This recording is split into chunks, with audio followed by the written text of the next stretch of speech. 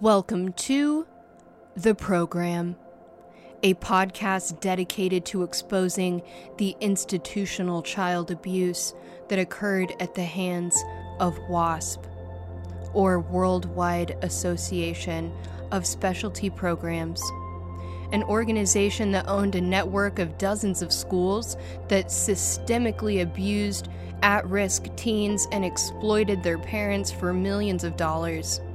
This podcast aims to expose those responsible and seek justice for the damage caused to the innocent children who endured unspeakable abuse.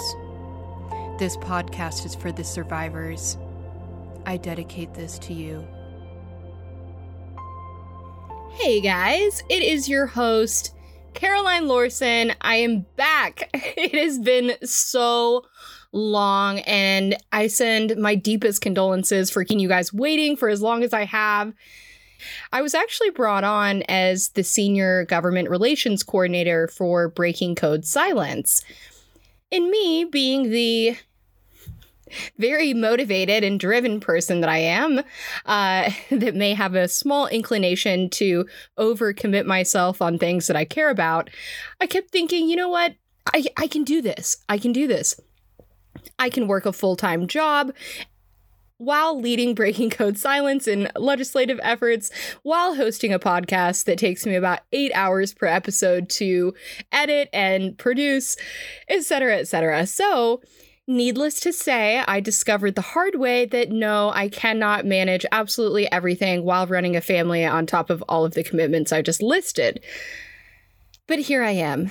Alas, we are back. We are in the works. I am so incredibly excited for the next several episodes that are coming out. And for our episode today with our guest, Emily Graber, who is going to tell you about her experience in going through the Second Nature Wilderness Camp before being transported to Island View, which is a facility that has some pretty brutal history around it. So, not to give the story away, but I think you will be interested to hear about her escape from Island View, which led her to San Francisco all by herself at 15 years old, and she discusses the incredible people that she met along the way, and ultimately her transport back to Island View. You don't want to miss this episode.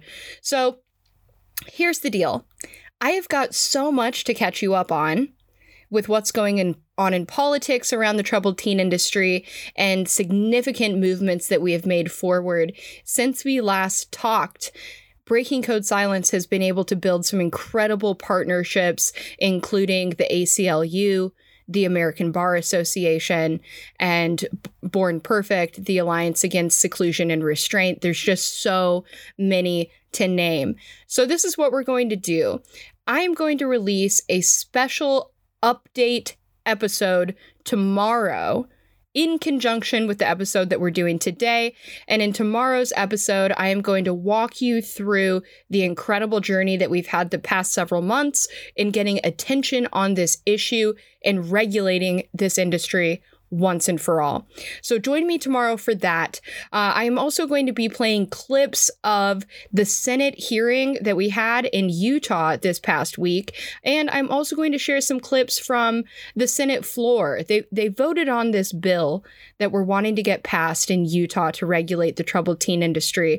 And some of the incredible words that these lawmakers had to give us over the troubled teen industry was just absolutely heart-wrenching. You can ask my boyfriend. I was sobbing on the couch watching them vote on this bill and just listening to how people were moved, and even some of these politicians finally felt like they could talk about their experiences with the troubled teen industry. It was very emotional.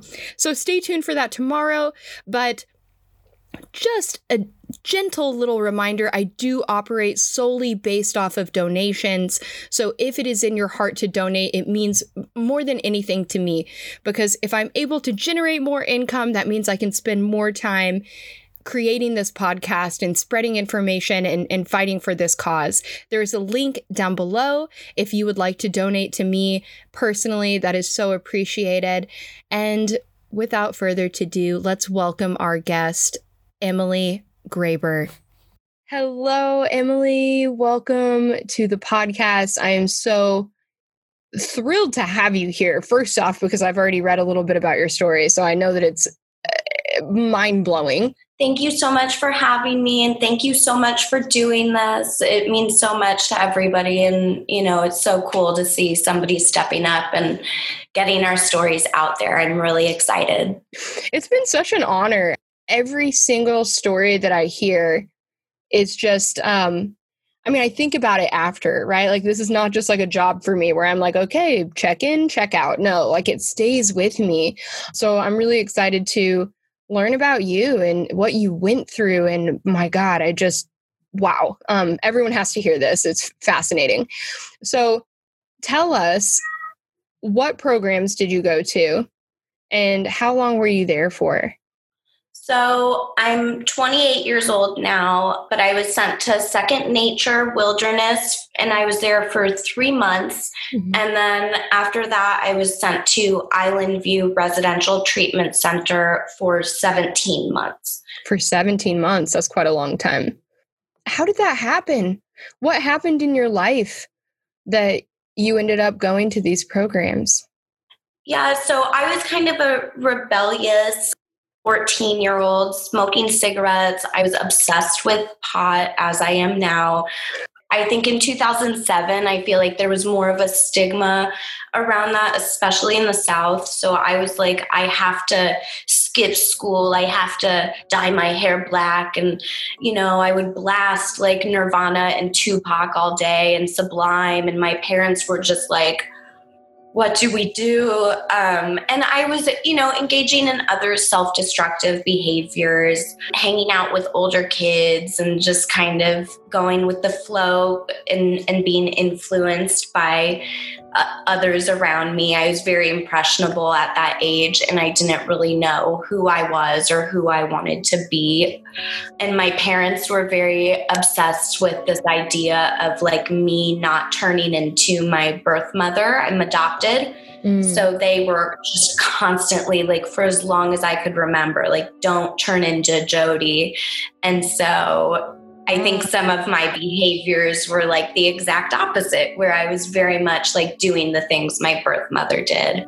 I've realized I faced some very sexual abuse, like in the age range of like 5 to 8, like when you would still have a bow in your hair, by a pediatrician. And it's always been a very vague memory because I was so young. I've decided that absolutely makes sense. The issues I had, like, kind of in the years after that memory is real and valid. So, but none of that is like deserving of what happened within the program. So it's like always hard for me to identify why I get sent away because, there's really no valid reason to do that to a kid. Right.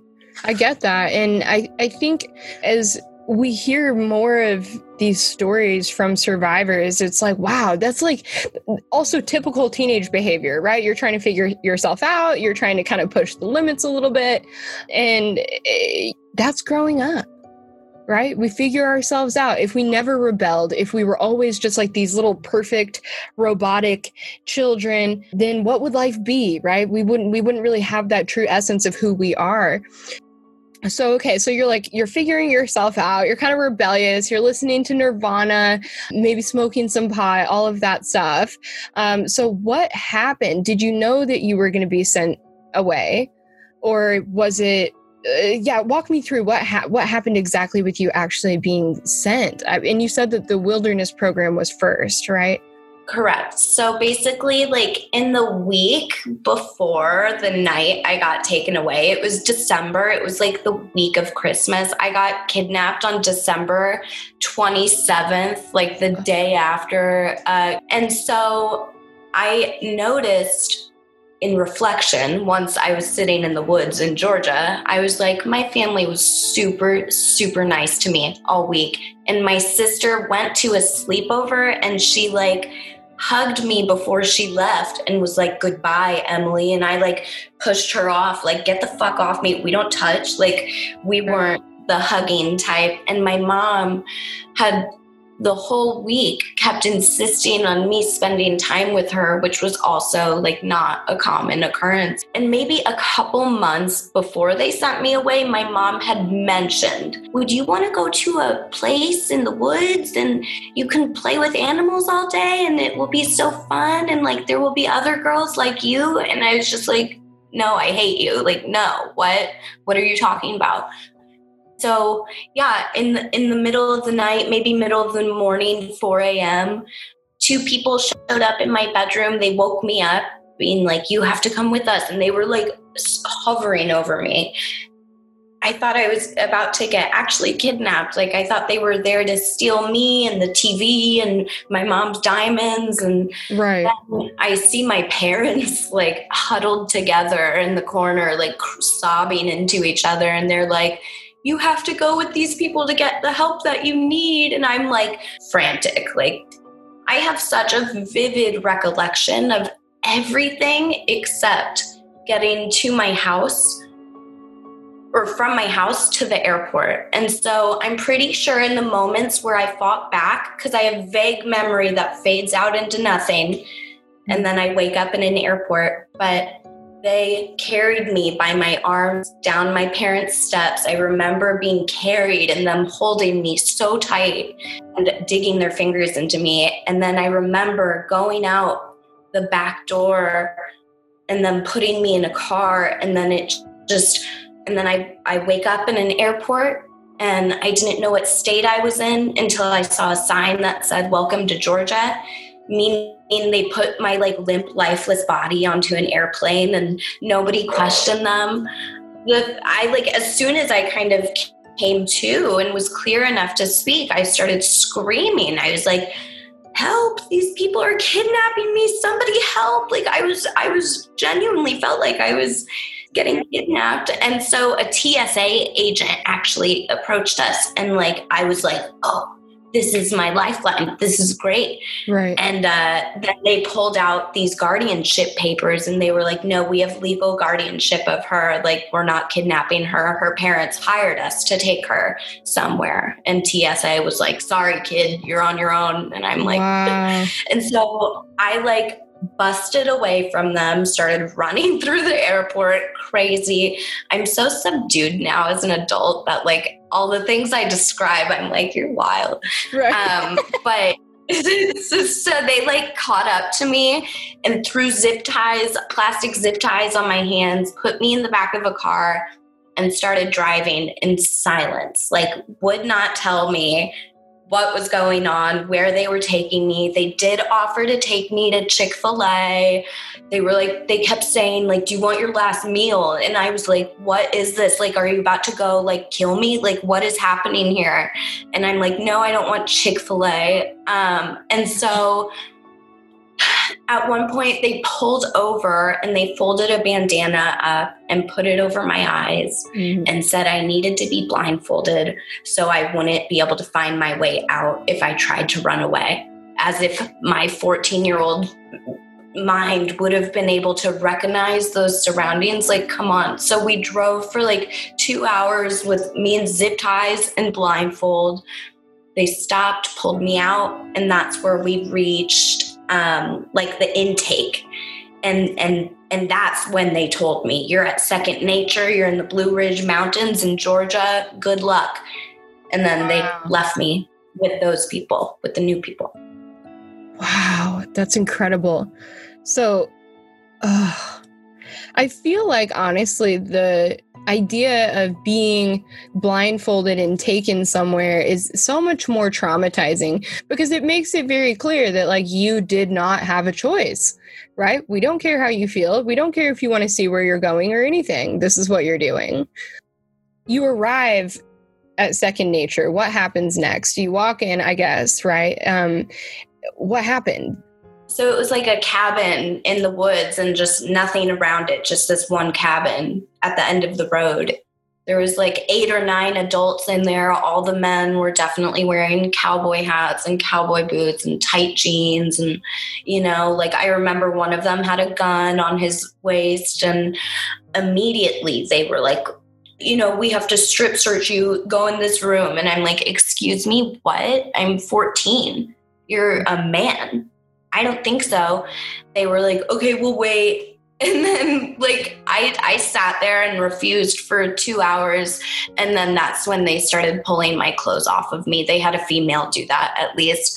But then I was made to like shake out my hair, spread my arms, spread my butt cheeks, squat, cough as if I shoved cocaine or other goodies up there.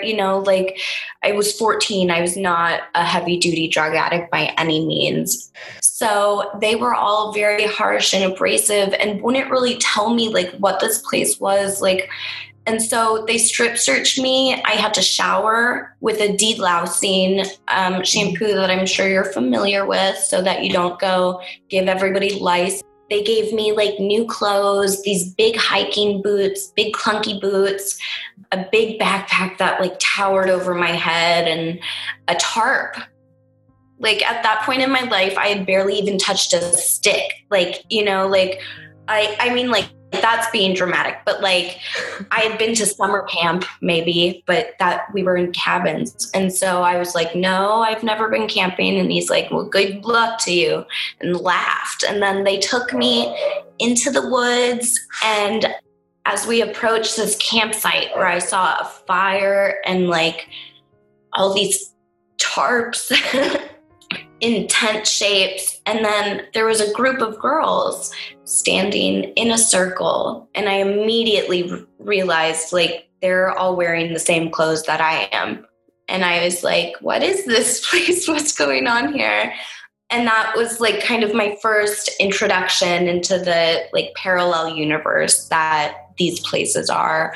The girls were circled up playing Big Booty, a hand clapping game. And as I was brought past them, they all like were like dead eyes on each other and like as if they were in a trance playing this game. None of them even like as if they were supposed to acknowledge my presence. But yeah, in a normal setting though, you kind of would. You're like, oh, hey, new person here. Like, what's going on or something or I eventually learned that like you're not supposed to acknowledge new intakes, like to bring them down to, like you're just supposed to not even acknowledge them until they gain the privilege to talk. I was like sat down. They were like, you have to sit here. And I was like, you're going to take me home, dude. Like, what is this place? There's no way this is like outside 24/7. And they were like, yes. And I was like, where do you go to the bathroom? And they were like, the P tarp is there. The number 2 tarp is over there. And I'm like, what is this world? Where are we? The number 2 tarp. Yeah. No, thank you. Something in me, like I was so enraged. I just started screaming for hours. And it wasn't just like minor. It was like guttural screams, hoping somebody would hear me and come help me because I was terrified. I was like, what is this cult? Why is nobody talking to me? Why are they telling me I can't talk to anybody? And then fell asleep on the rock that they had dictated as mine and kind of waited around to be told what to do. Yeah. Wow. My gosh. So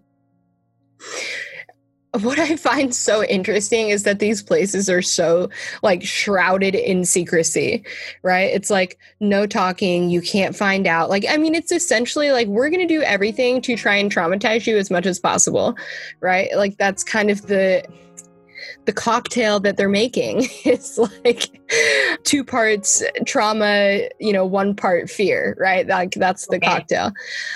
So my God. So, okay. So you said ultimately you were there for 3 months. So tell me what the hell happened in those 3 months. Okay. So finally I'm going to assume that like you got kind of acclimated and maybe eventually they let you talk. What happened?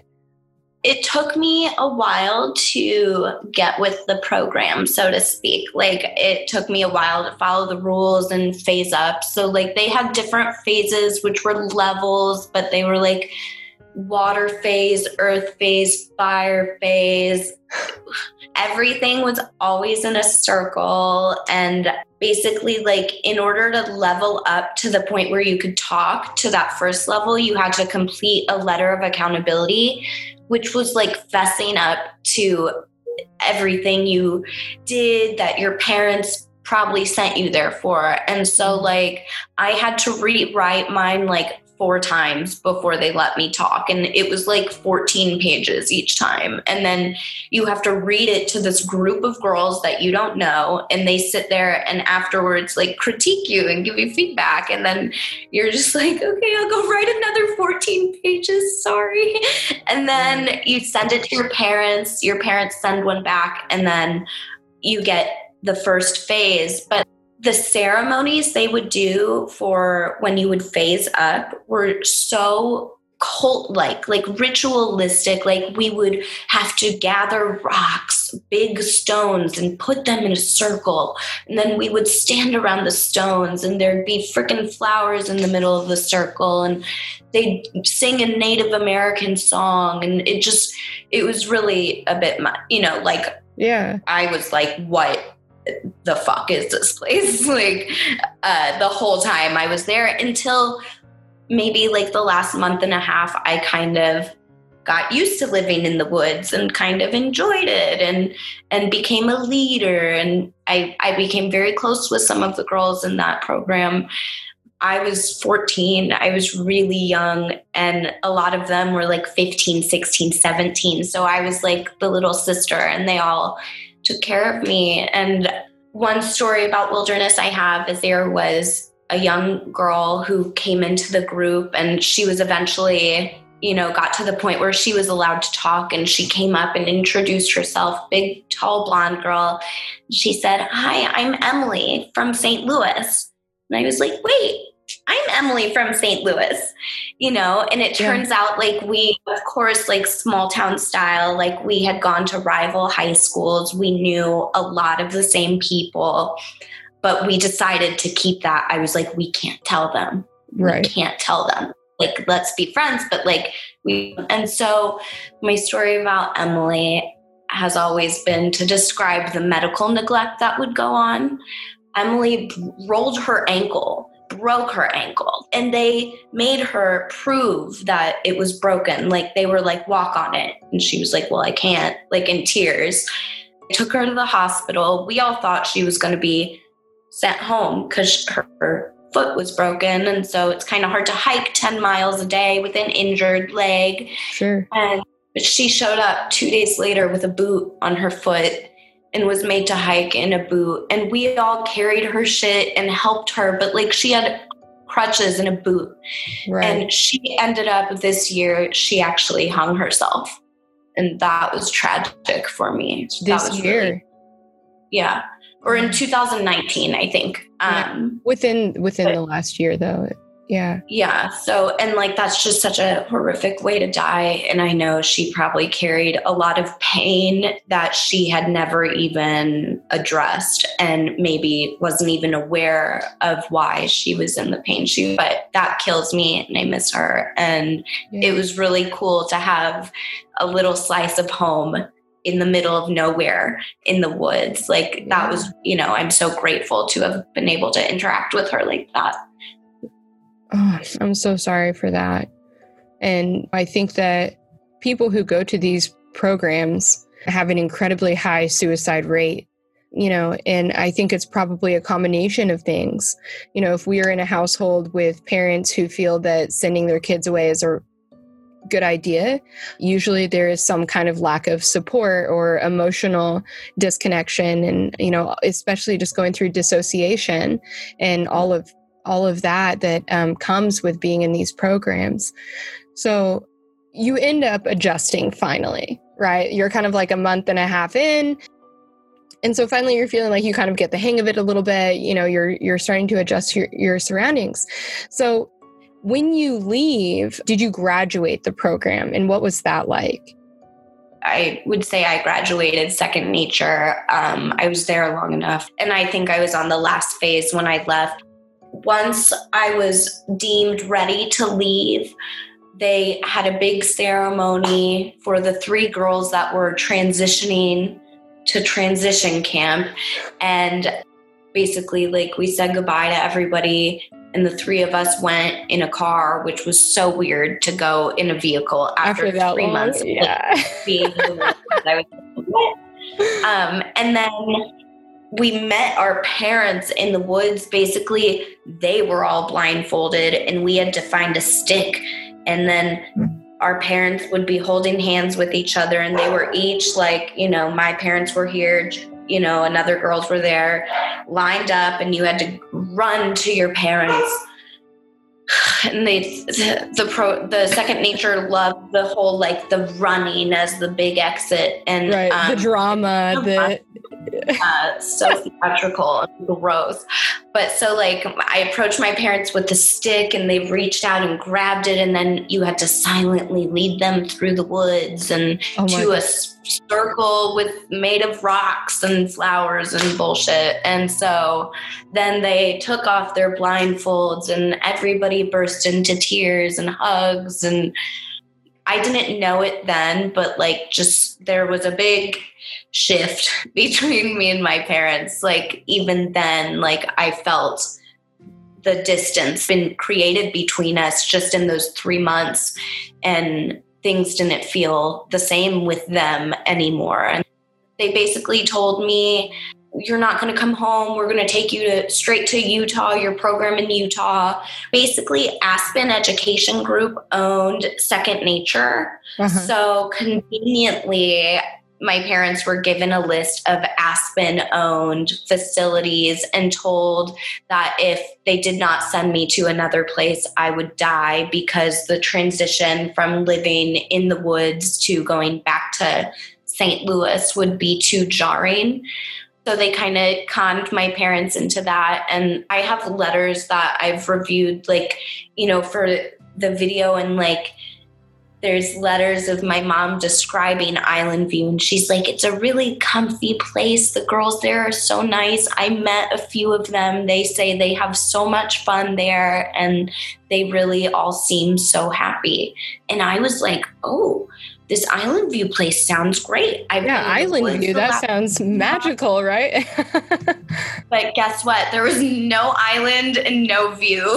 Like, it's a lie. Look out the windows. Yeah. And I want to back up for a second, because I just want to comment on, nothing against any kind of salespeople, right? Not trying to offend the salespeople group of, but I feel like, with these programs, it's such a marketing scam, right? Because they already know your parents are desperate. Your parents are going to believe anything that they're being told, right? And so it reminds me, okay, let me phrase it like this.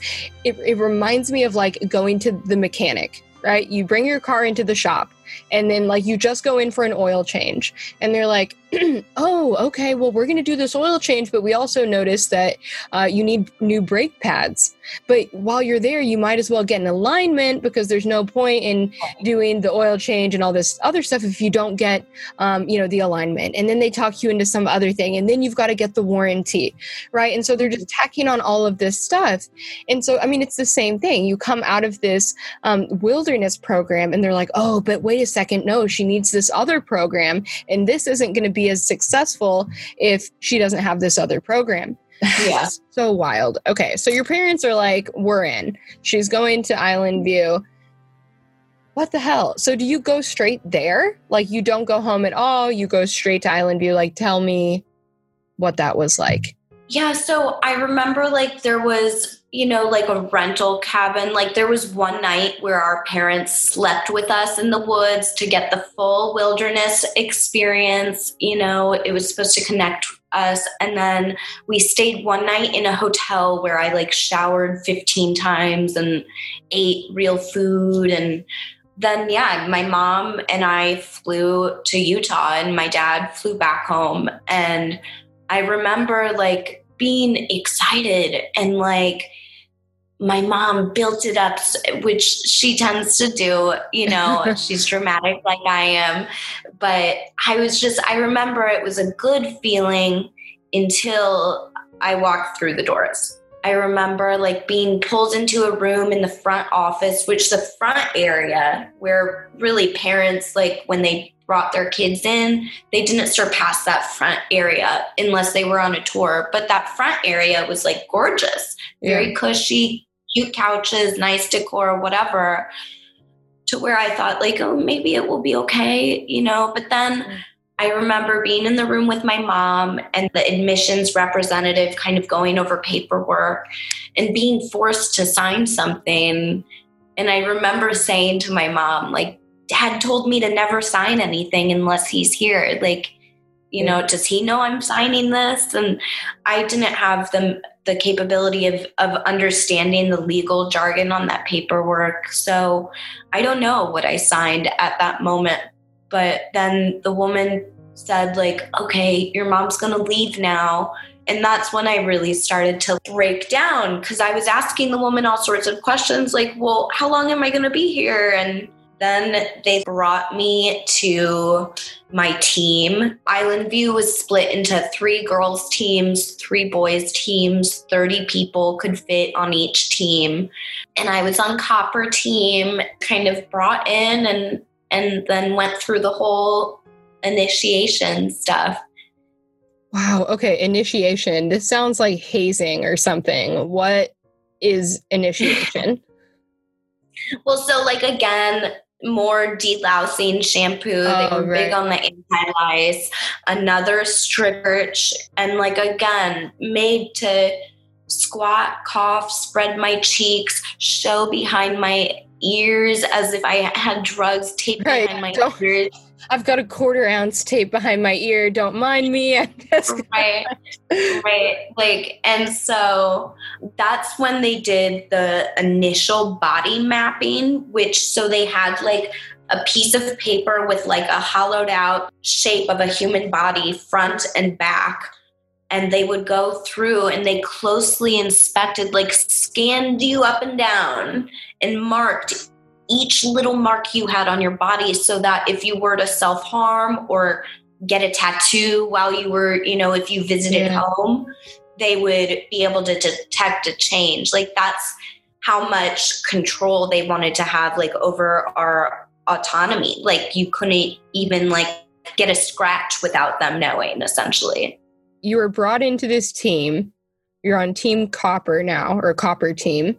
Yeah. And what was everyday life like at Island View? I'm sure a lot of structure, obviously. Right. So I was given like a mentor. Like, when you would be a new kid, you were like a mentor. So that's the person they would like bring in their thick handbook, they had to read every page to you.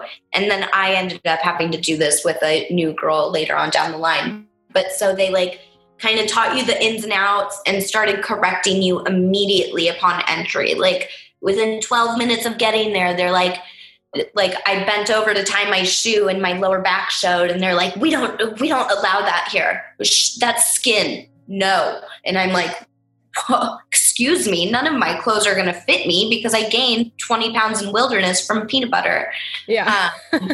So, like, because I would only eat peanut butter there, because I couldn't, like, I for a while in Wilderness, I couldn't make a fire. And if you couldn't make a fire, you couldn't eat hot food. So you would have to just eat like crunchy, dehydrated beans and rice and ramen. And so I was like, I'll just eat peanut butter all day. It's fine. But yeah, so at Island View, like, kind of once you got into the swing of things, your compass wouldn't have to follow you around anymore. And day-to-day life consisted of it was like so mindless. Like, and I was there for so long that I like stick to the same schedule now, 12 years later. So we would wake up at like 6:30, start cleaning. Then we would go to breakfast, come back, clean more, and then we would have our morning meeting. And during our morning meeting, somebody's job was to, like a resident's job was to go around each room and each bathroom and inspect the cleaning. Mm-hmm. Every single day, they went with a white glove and would go along the surfaces and be like, there are dust particles, no, like you're not allowed to call home this week. So they would kind of pull your privileges if you got a certain number of points. They were really particular about like the shower handles and faucet handles, like watermarks. So I find myself literally like polishing all metal surfaces. Like I'm like, no, there can't be marks. Yeah, no fingerprints, no nothing, no. And like obsessively cleaning. Like if somebody's going to come to my house, like I live alone, I have a lot of animals, but I live by myself. And so if a friend is going to come over, who guaranteed any of my friends have like 10 times worse, messier houses than I, but it feels like, oh my God, I have to clean every single room. Every single thing has to be perfect before the person gets there. Yeah. And they'll walk in and they'll be like, whoa, it smells like bleach. Emily, you've been cleaning. And I'm like, well, yeah, just casual, Casual like, cleaning is your like toothbrush and little magnifying glass. Yeah, exactly. No big thing, just kind of, oh my gosh. Exactly.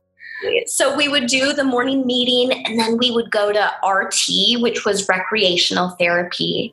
And each and every single day we had to run 4 miles around this gym, or we would go outside and be made to run the track, which was like this gravel circle. My mom told me that they had horses there. There was horses on the perimeter. So you would like see them while you were running. And the fence, the 8-foot high fence that kept us in had electricity. It was like an electric fence. So many girls would go and touch the fence and like purposefully electrocute themselves. And like, that's horrible. Yeah. Were they trying to get out? Was that their plan? They're like, I'm going to go latch onto this fence and maybe they'll let me go. Or maybe I'll die. Like, yeah. Hey. So after a while, like so many people touched the electricity that they had to like turn that off. But then 2 girls ended up, like a month after they turned off the electricity, 2 girls went over the fence and through the fields and made it to like a gas station in the city. And then they were picked up by police. But they took that opportunity. After a while, like my shins were really hurting. I was 14, so I was in developmental years, and I would be like in so much pain in my legs, and they'd be like, no, you're just growing pains. I like would complain to my parents all the time, and they would like end the phone calls or lock it out in letters home, like with like Sharpie. Eventually they took me to a doctor who was like, oh, you definitely have shin splints, which is like minuscule fractures in the shin bone. And it was from like that high impact running, but they still made me run after that. And I have severe knee and leg pain, concurrent pain because of that. It's so hard to believe that they would think that it was ethical or right in any way to be censoring your communication with your own parents. Yeah. Right? I mean, it's not like you were like, hey, mom, hey, dad, can you guys bring a bomb next time you come? You know what I mean? Like that, I understand, right? Sure. Yeah. Like maybe we need to be having that kind of communication.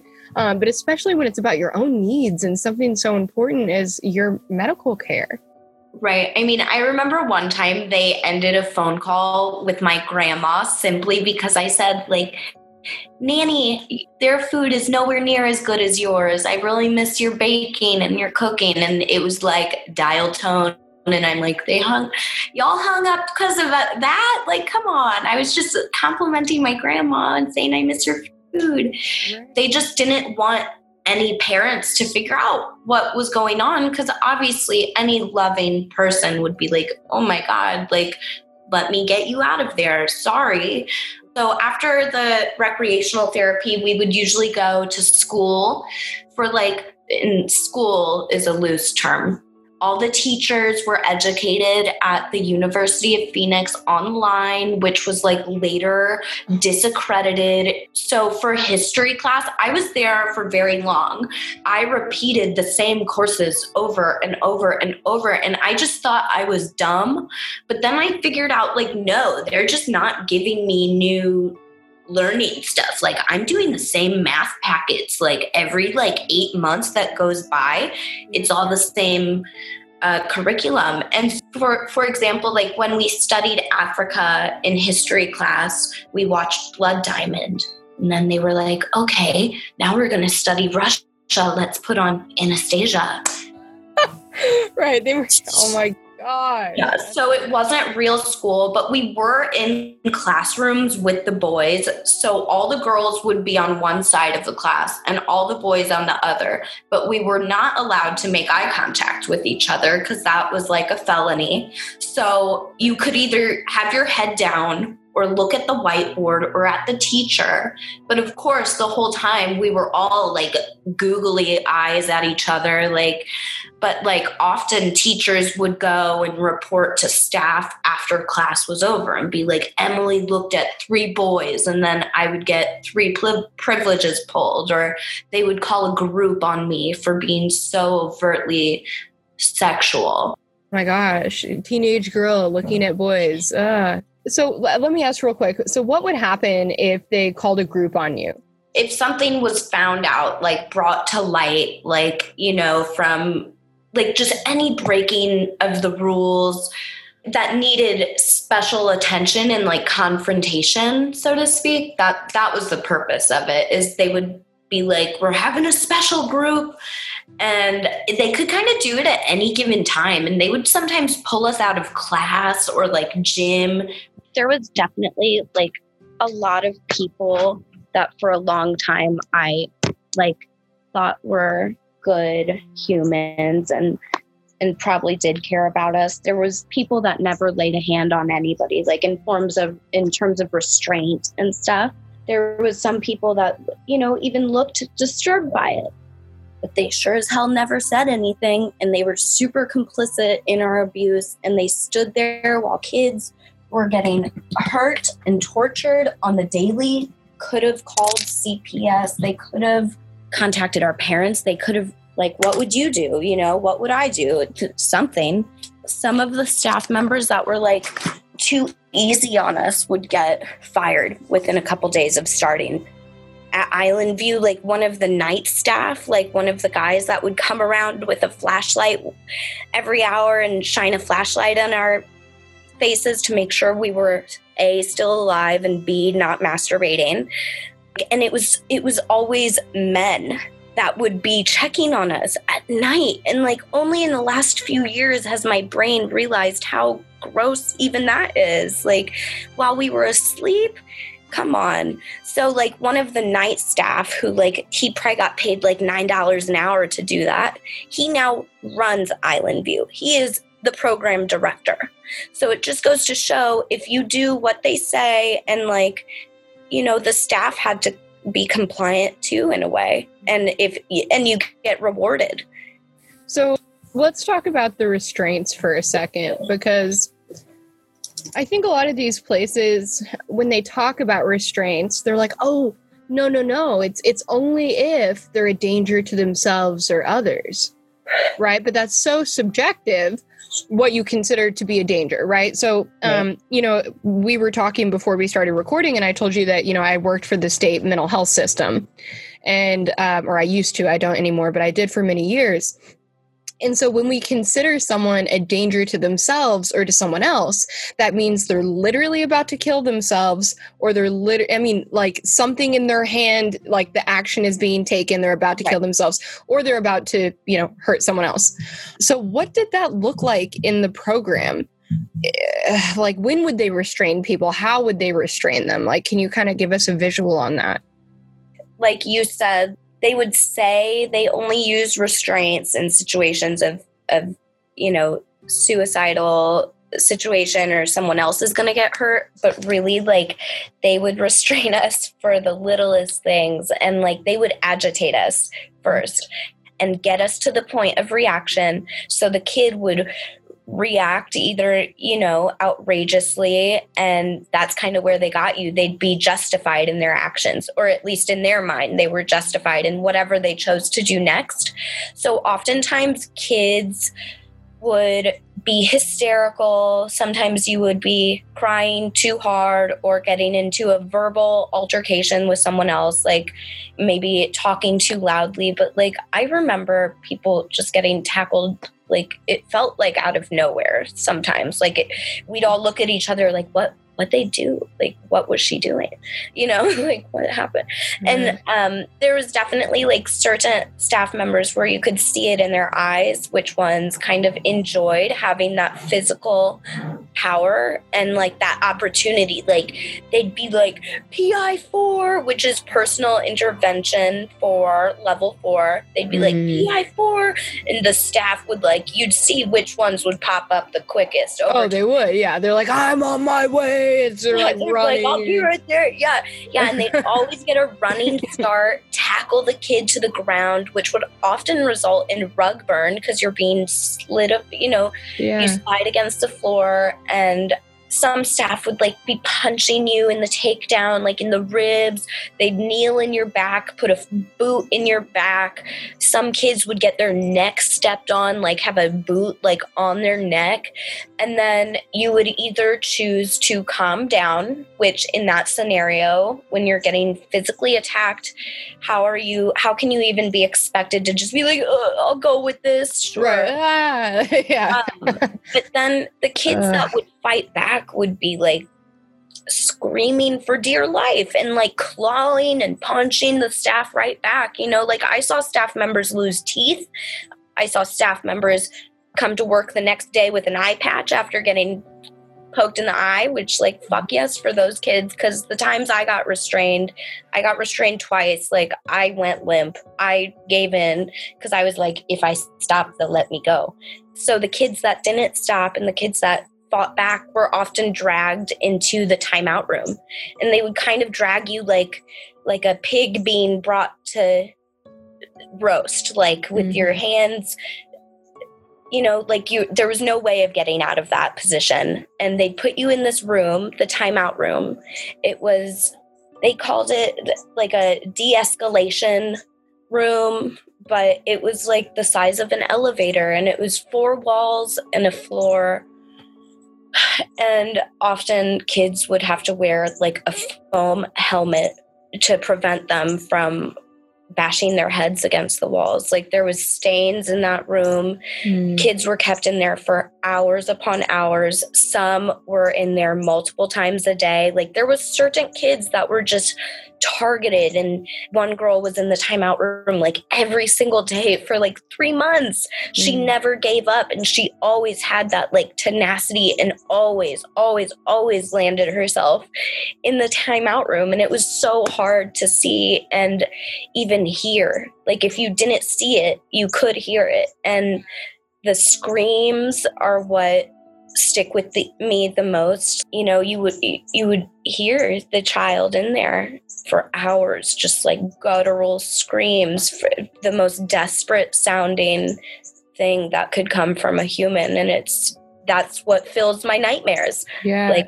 echoing screams, just that would, you know, no matter where you were in that building, if someone was in the room, you would know. Yeah. I in the program that I went to, I had never been restrained, but there were a lot of people close to me that were. And I think that was one of the most traumatizing aspects of it, was seeing people that you loved and that you cared about being held on the ground by grown men, and they're losing it, right? Because, you know, if we're talking about like dignity and respect and, you know, just having your sense of self and your sense of safety, being physically restrained like that, you lose all of that, right? Because you are literally in the hands of someone else, right? They're going to do with you whatever they want to do with you. You have no control of your physical autonomy, of your physical safety, of, you know, even just consent to not be touched.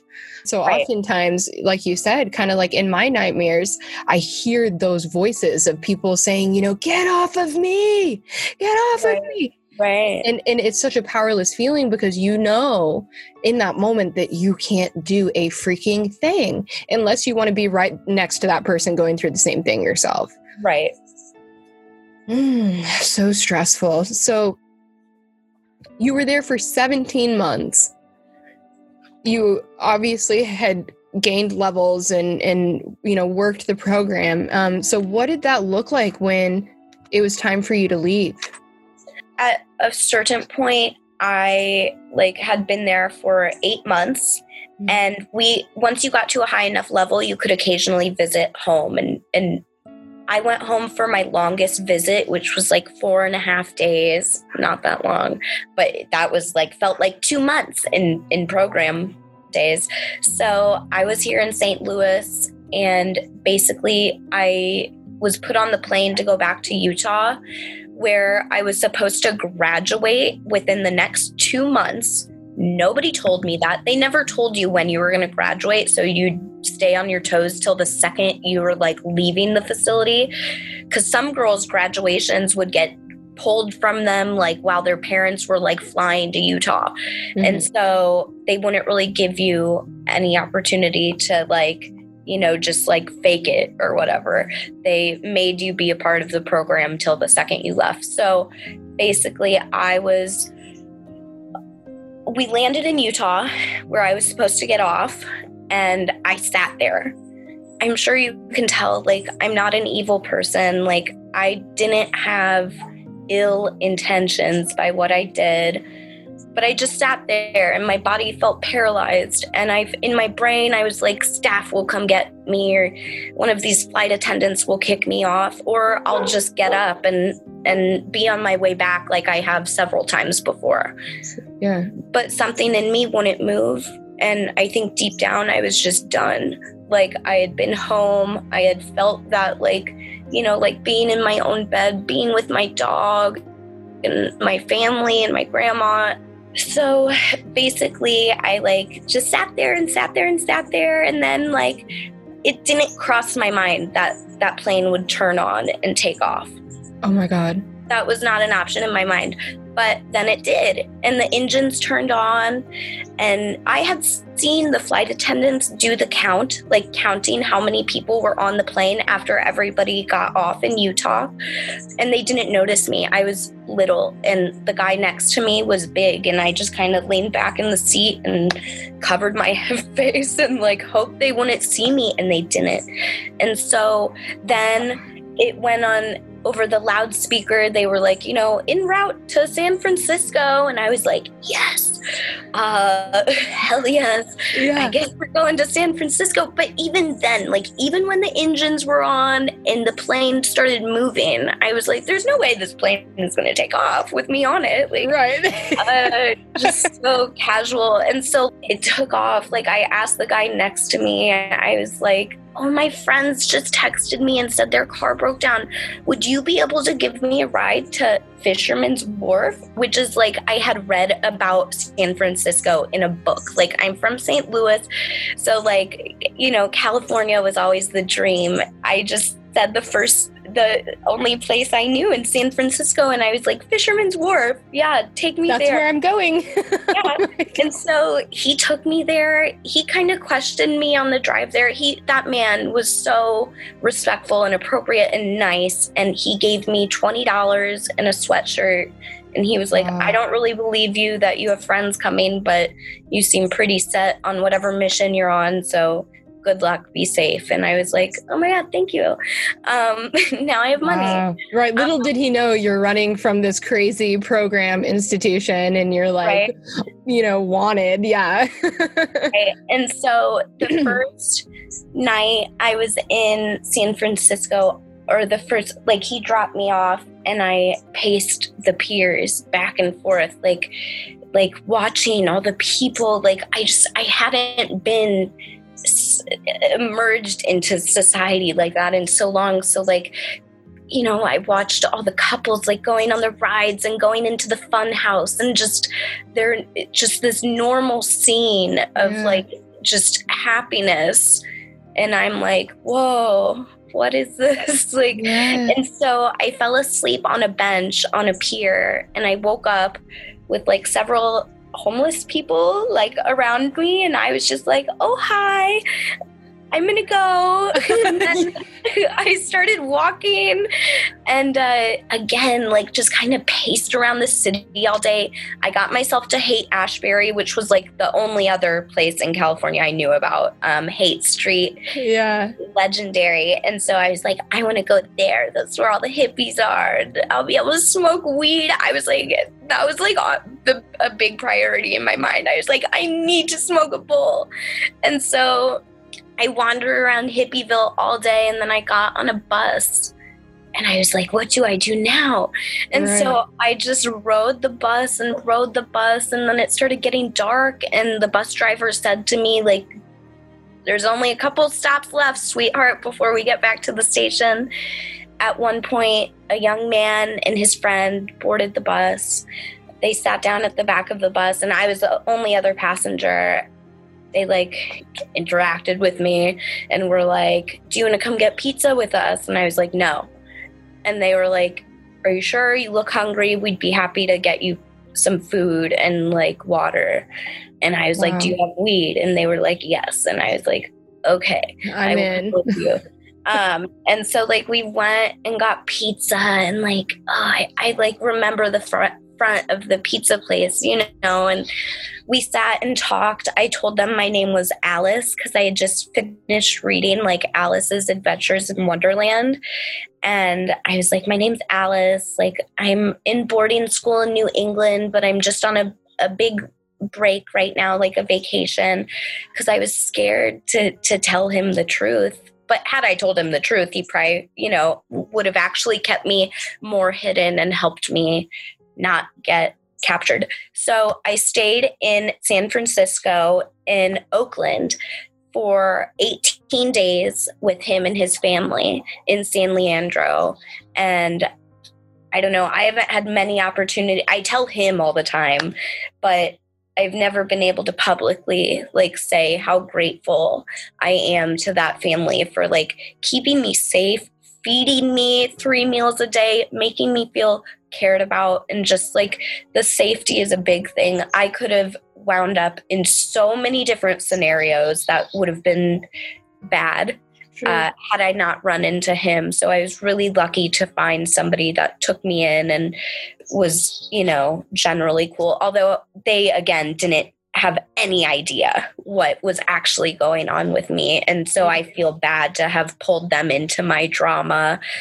So basically, like, partied for a good little bit in California. Had a and I feel bad saying I had a great time, because while I was like having the time of my life, the whole nation was looking for me, and I was national news in California and Utah and Missouri, and missing persons flyers everywhere. And my parents went on national TV and said they weren't going to send me back, and the whole St. Louis community rallied around them to help find me, although nobody had blinked an eye when I initially got sent away. Like, nobody went looking for me the first time I went missing.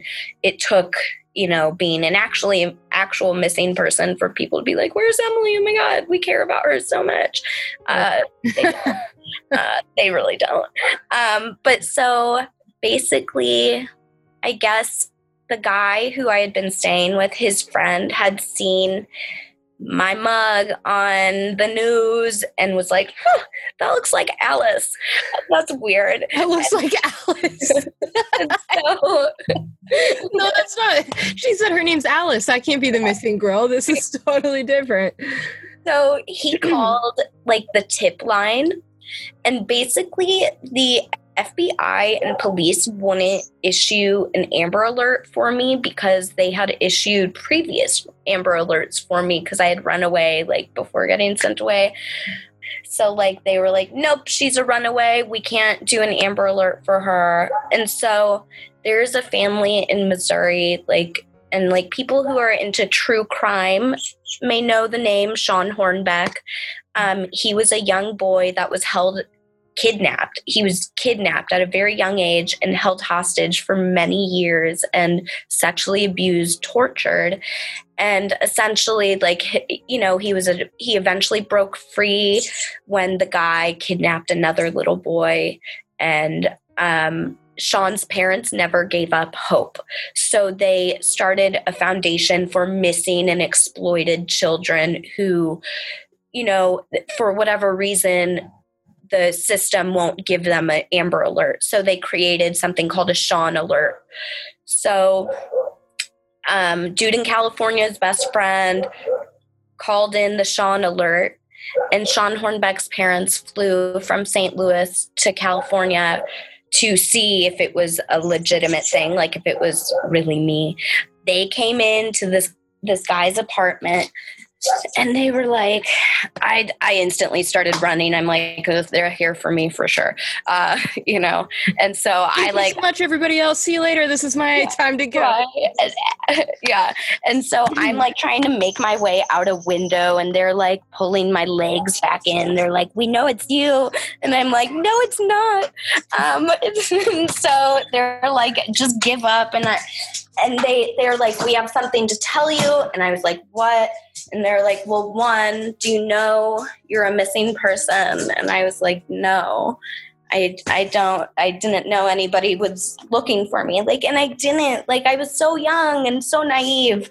I had a birthday at Island View at that point. So I was 15 at that time, but still so naive.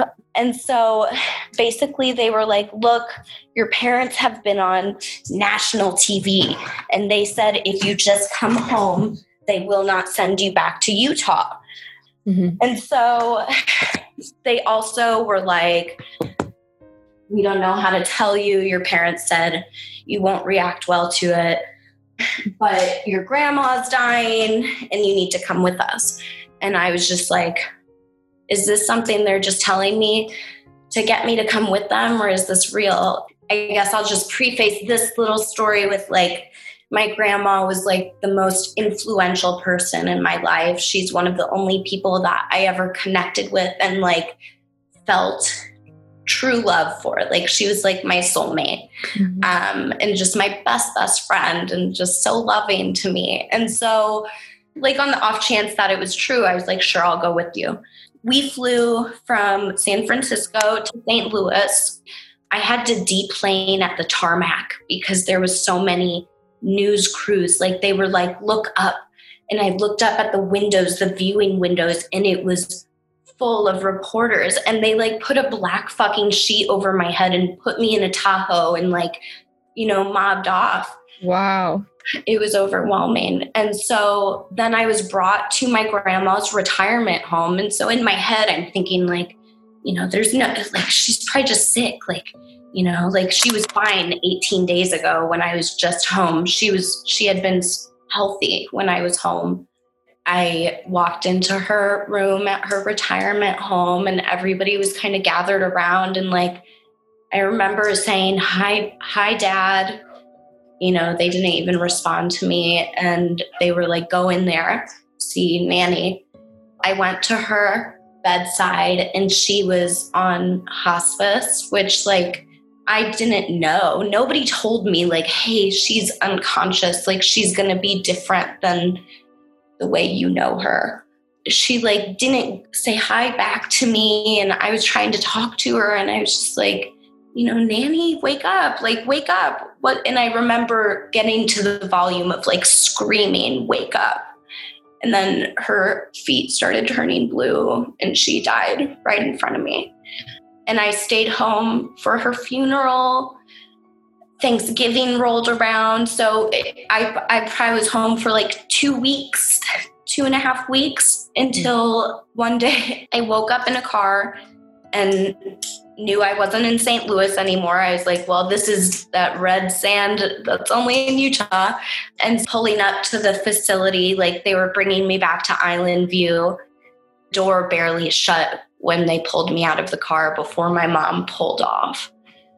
There was 5 staff members waiting to get their hands on me, foaming at the mouth to punish me. And just, because I had caused a lot of trouble for Island View and Aspen as a whole. The FBI was in the facility investigating. Right. They're we don't want any eyes on what you're doing.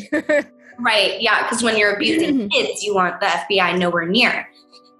Basically, they strip searched me, berated me, interrogated me. They were like, who helped you? What did you do? Give us a list of drugs that you did. We're going to drug test you anyways, so you better be honest. And I was just silent. I was like, you know what?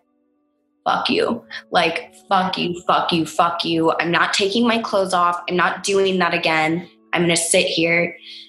Like, eventually they got me to take my clothes off, but then I just stood there with my arms glued to my side. I'm like, I am not doing this Simon Says bullshit again. They like lifted my arms up for me, held them out, spun me around, forced me down. This dude took his forearms on my shoulders and like pushed me until I like squatted, coughed, and showed that there was no drugs up my butt again. Right. And then I was punished, and they were like, you don't even know what we're going to do to you. They were like, get ready. You think it was bad before when you ran away, just get ready. And they were right. They were right. Until that point, like, I had been through various forms of isolation as punishment. They loved isolation, but nothing to the degree that I was in after I ran away. It was a punishment called individual focus, where you would have to sit at your desk all day in a white lawn chair. And if you had to go to the bathroom, you would have to write it down on a piece of paper with a crayon, rip it off. There'd be a staff member guarding outside of your room, and you would put the piece of paper on their little desk. I was on that punishment for 58 days. And the biggest part of that isolation was you weren't allowed to speak, no nonverbals. So like you couldn't even look at anybody and nobody could interact with you. I was 15. I had just watched my grandma die right in front of me. And that was like a level of pain that was just earth shattering. And I had never been through death before. And I would cry so hard, and they would come in and they would be like, you know, shut up. Like, you're not allowed to make a sound. Like, you're not allowed to cry. And they would be like, you don't feel bad. You just got caught type of thing. And you're manipulating and, you know, looking for attention. They said you're being manipulative. You don't care about your grandma. And it's like, oh, she's like she didn't even know where I had been really, you know, like she was old and there was no way her brain could have conceptualized, you know, and I don't think she would have allowed it. I think if she knew where I really was, she would have come and gotten me and saved me from that hell. Staff and therapists both would be like, you know, if you didn't run away, she wouldn't have died. She had a heart attack. You caused it. That's your fault. And so I've had to carry that into adult life. And like, that's just such a huge trauma that I wasn't even allowed to deal with. And I still haven't. And because like you said, initially at the time, you internalized it in a way that was not healthy, not even being allowed to grieve and going through all of that chaos and just everything all at once, and then being right back where you started. Right.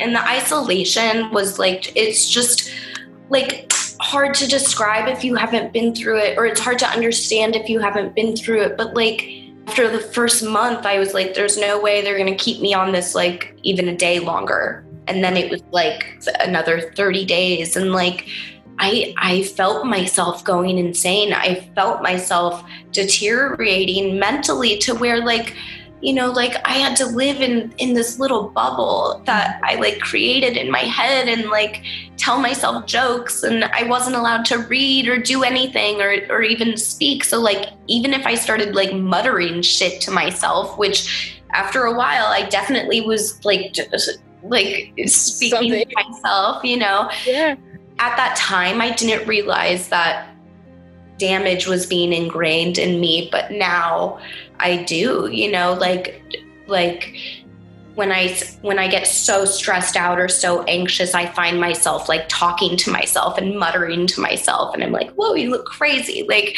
you know, and it's not like full on conversations. It's just, I'll say shit out loud to myself. And I realize that that's absolutely something that I didn't do before. Right. And then I started.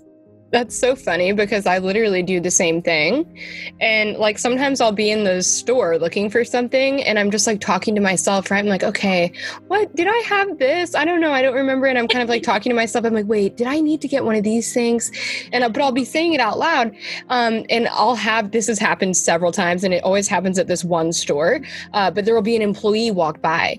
And I'm like, and they look at me so weird. And so it's taken me some time to be like, is this normal? Or is this something that I've developed over having so much silence in my life? And especially being in isolation, like how you were. I mean, we are social human beings. We are meant to be touched and loved and to communicate and have laughter and have that stimulus. And so there's so much research that shows sensory deprivation creates very real, even hallucinations, right? It creates all different kinds of psychological effects because your brain is trying to have some kind of stimulus, right? The brain is trying to pick up on something. No, I mean, like I would find myself like counting the dots on the ceiling, like the ridges on the wall, like the number of lines in the wood on the desk, like just next level stuff. Like I wasn't allowed to do any sort of anything except sit there and think about what I had done. And all I could think about was my grandma. And so I don't know if I'll ever be able to process any of that, like the isolation, just all of it. And like while I was in isolation, they would be having groups about me and how my runaway affected them and triggered their issues. And they were also like, I do believe a lot of them were probably worried about me. Fine. If you need to talk about it, fine, get it off your chest. But like, that's how they would just ostracize you. And like, it was like everybody against me. And like, I could tell some girls in the group just like cared and missed me while others were like, how dare she have done that and caused so much chaos for all of us. And so it was just a very dramatic turn of events. And, you know, like a lot of people ask me, like, if you could go back, do you wish you wouldn't have run away knowing you would have gotten out in 2 months? And honestly, like, I don't think had I not run away, I wouldn't have been able to say goodbye to my grandma because I had just been at home. So there was no way on earth had I flown back to Island View and she got sick within the next 2 or 3 weeks that they would have been like, yeah, she can go home. Mm-mm. And so I like stand by my decision of doing that, even though it came with such consequences. It was worth it to be able to say goodbye to my grandma. Absolutely. So how the hell did you get out of that place the second time? After the isolation, I kind of got with the program. I need to behave or they're going to keep me here till I'm 18. Island View had actually offered my parents a scholarship to send me back there for as long as I needed. But now, like as an adult, I realized that was Island View and Aspen very smoothly avoiding a very large lawsuit that my parents could have had against them for letting me run away, run across the country, whatever. Mm-hmm. But instead, my parents took the free treatment because they were like, well, we don't want her at home. So of course she can go back. So like, they like treated me like I was the one there for free, and I was made to do a lot more cleaning stuff and just I was the girl that ran away, and I'm still the girl that ran away. Apparently, you know, staff members and people that still work in programs tell this story to kids in programs currently. They use my first and last name. And then which is huge shock when the kids get out and they come and find me on Facebook and they're like, are you that girl that stayed on the plane that Coyote told me about? And I'm like, yeah, like, why are they talking about me? Like, stop. This is so weird. Let it go. It's like 12 years later. Right? Yeah, like, Nothing exciting has happened since then, apparently. Right, exactly.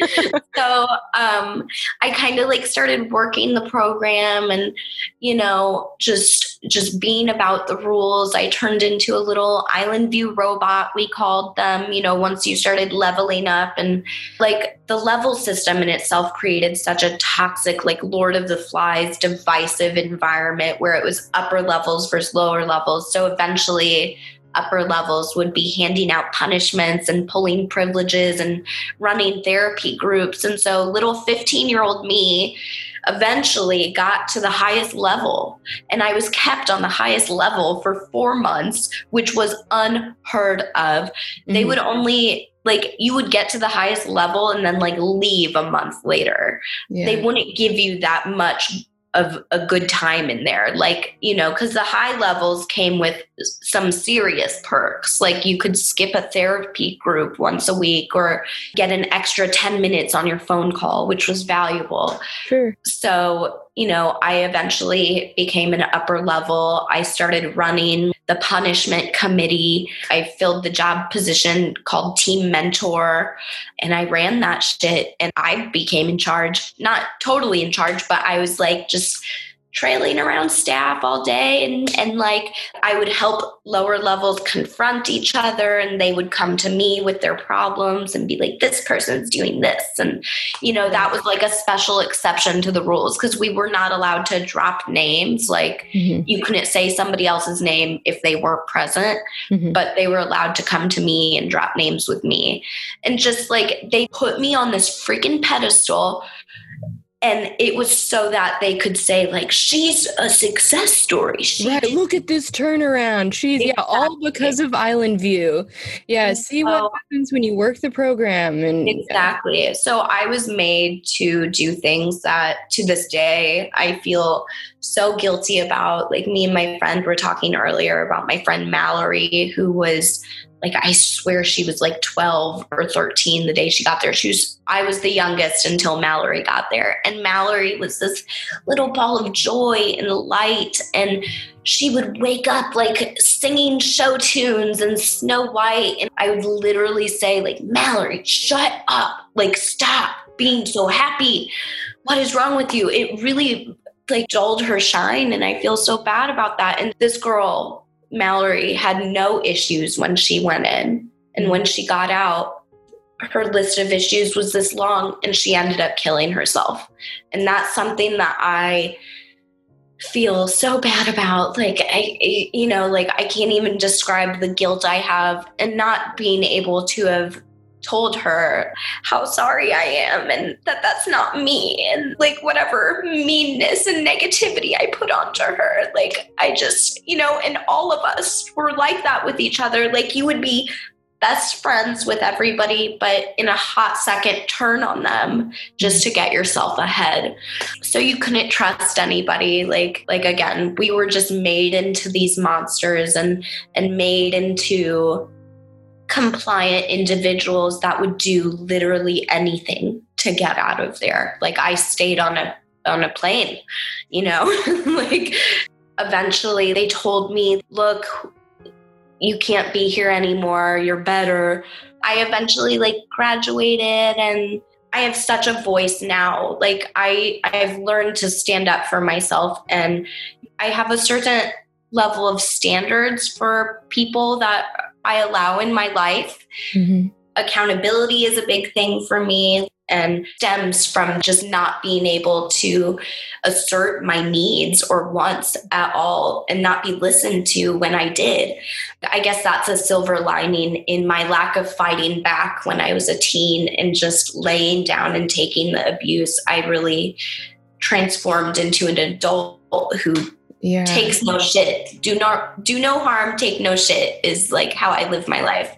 I so can relate to that. And I feel like because when I worked my program, like I mentioned earlier, I never got restrained, never went through that. But that's because I was so compliant. I was so terrified to be in trouble. But in a lot of ways, it made me feel even more victimized just because I was so shut down. So now what I do, I remember my boyfriend now, we've been together for 8 or 9 years. But anyways, when we first got together, we were out at some bar and there was a guy that was fighting with his girlfriend. He was being very aggressive and up in her face and being very intimidating. And immediate trigger for me. And so I intervene now. I say shit when I see shit. Oh, yeah. And so it's so funny because I'm sure my boyfriend at the time was like, girl, what are you doing? Don't get involved in their fight or whatever. And, but I totally did. I was asking her, I'm like, are you safe? And I'm like, you get away from her, and so then he's turning to us but it's because so many times I saw people in bad situations and I couldn't say something. I couldn't do something. And so now I do. There was another time I was literally at the post office. I was dropping some mail in the mailbox and down the street, there's this SUV. It was like a Tahoe or something. And there was a woman hanging out of the passenger seat. Yeah, hanging out the window. And she had her side of her shirt pulled down and her hair looked all crazy and she was screaming. And so I hopped in my car and I followed them. And, I know a lot of people will be like, oh my God, you don't know what they're going to do to you. But in those moments, it's I don't give a shit. Right. I'm going to do what I have to do. I ended up losing them, but I was on the phone with the police the whole time. I'm like, I'm following them right now. I'm on the trail. But it's insane how going through trauma like that will then create. You have to take action later. You have to do something. You have to assert yourself.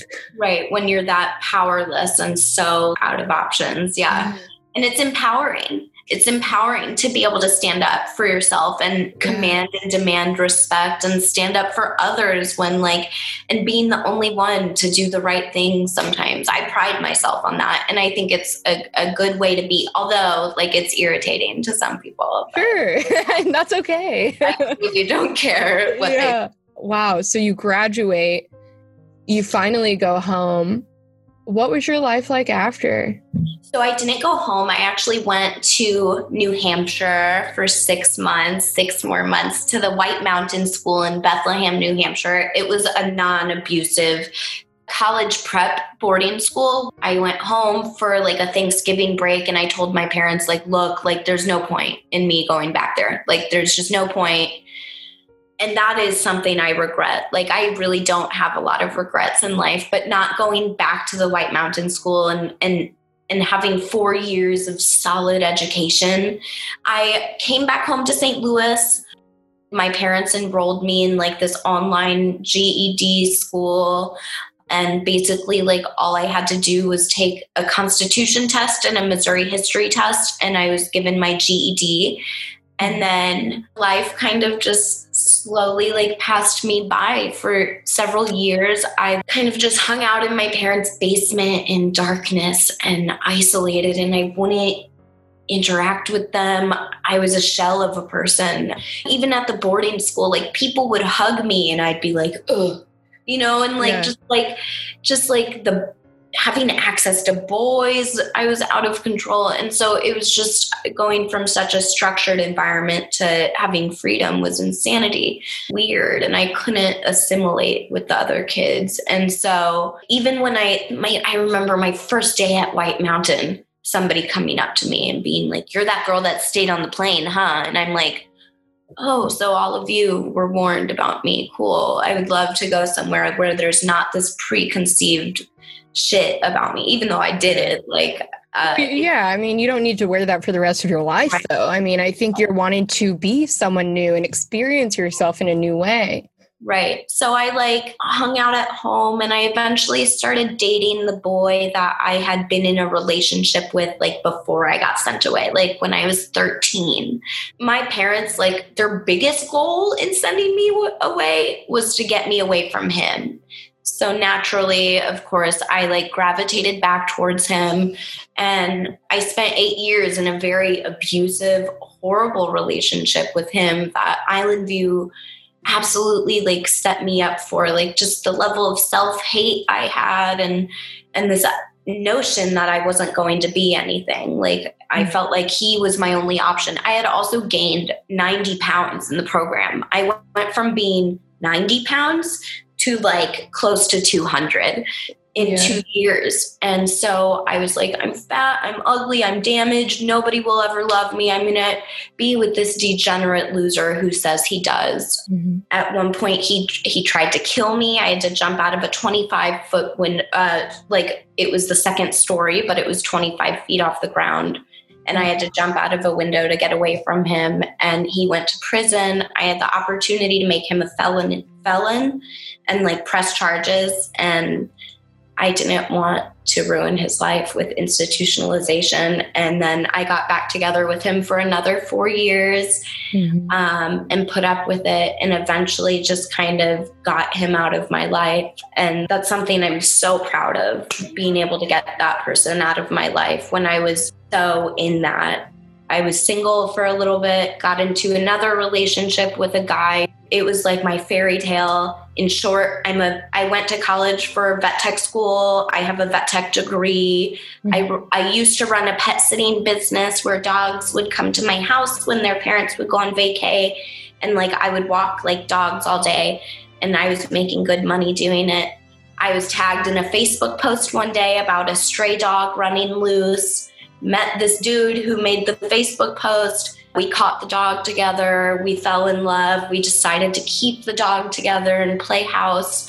And it wasn't until we moved in together in 3 short months that he started showing his true colors. And like, man, like I can say like confidently that like 8 years of physical abuse compared to the 1 year of psychological abuse with this guy, he would like scream things in my face like, go join your fucking treatment friends, you loser junkie. He was one of the first people like I really confided in about the program and let him in. And then he would use it against me and like torment me with it. And he would tell me to like, he would literally encourage me to kill myself, which is something I've never struggled with suicidal thoughts until I had somebody telling me to kill myself every day. And like, that's not any sort of darkness I would wish on anybody. Like even at Island View, I didn't want to die. But having it thrown in my face constantly, basically, he ended up coming home one day and ghosting me, which better off without him. Obviously, he's horrible. Sure. You know, I've just kind of slowly but surely started like putting the pieces of like, who is Emily and like, what is Emily about? And, you know, trying to figure myself out and who I want to be and just how to do life with all of this. And I think I'm doing pretty okay. You know, I wake up every day, I smile, I try to love life and enjoy it, because so many of my friends have ended up killing themselves. Really hard to not feel like, man, like that should be me. Like if I could trade places with, you know, my best friend, Avi, I would in a heartbeat. Like she is a daughter who now doesn't have a mother because of addiction and these things that are so correlated with having been in the program. Like so many of us turned to drugs. Like I was addicted to heroin for 2 years until I decided like, it's not really helping. And, you know, like I want to live and I want to do something with my life. So like, it was really easy for me to get clean. I just used cannabis while everybody else around me used other drugs. I was just like, I'll just smoke weed and get through the next 6 months of withdrawal. It's been 8.5 years of being clean. And I've never once thought I want to do heroin again or opiates. So it's just devastating to know how many people maybe have died just on accident to numb themselves from all of it. And it's so trauma related and it's so avoidable. Right. You know, it's interesting because for a lot of years, I compartmentalized my trauma, right? I was like, oh, it's all separate. Like, that's not related. You know, that one thing happened where I was abused and, you know, that's that. And then I got sent to the program and that's a separate thing. And then I got addicted to drugs and that's a separate thing. And then I had domestic violence and that's a separate thing. Right. And so for so long, which is so wild to think that I didn't really realize, oh, hey, it's all related. Right. Right. And when I did, which actually, to be quite honest, was relatively recently, it was like all of the silos that I had been keeping my trauma in opened. And I was like, oh, okay. But once I was able to realize that and see how it was all connected, it actually really allowed me to have more compassion for myself. Right. Right. Because I was like, you poor fucking child. Right. You know? Like, I look back at all of that and I'm like, holy shit, you never deserved any of that. Right. I just want to say thank you so much for sharing your absolutely incredible story with us. And I wish everyone could see you because you have such a radiance in your face and a radiance in your eyes and your smile. And as you were telling your story, you know, I can just feel that you have such a huge heart and you have such a huge drive inside of you. The same drive that I'm sure got you through all of those things in your life. So thank you. It has been such an honor. Thank you so much. And like, you know, like it goes without saying, like, I just really appreciate the opportunity to tell my story and that like, I will always, always take every single opportunity to scream to the world about what happened to me in hopes I can prevent another kid from going through it. And like, I just like to say that like, there are so many people that have died because of these places that wouldn't be dead right now if they hadn't been sent away. And like a message to parents, if there's parents that are listening to this that have kids in these places, like you can pull them out at any time and totally change the narrative and not have your kid end up like, you know, so many of my dead friends. I guess if there's other survivors listening, like I just want to like continue echoing that message of like, we did not deserve this. There's nothing any child could ever do to deserve the level of torture that we've been put through. So yeah, I love everybody so much. Like everybody I meet through the survivor community just instantly feels like family. And maybe that's trauma bonding, but like. Hey, it's better to be trauma bonded than not bonded at all. Okay. We gotta find our togetherness and our shared experiences there. So yes, just thank you for speaking life into us and for being so honest and so real. You're so appreciated and you're so valued in this world. So thank you. Thank you for that. So are you. Thank you. Thank you so much.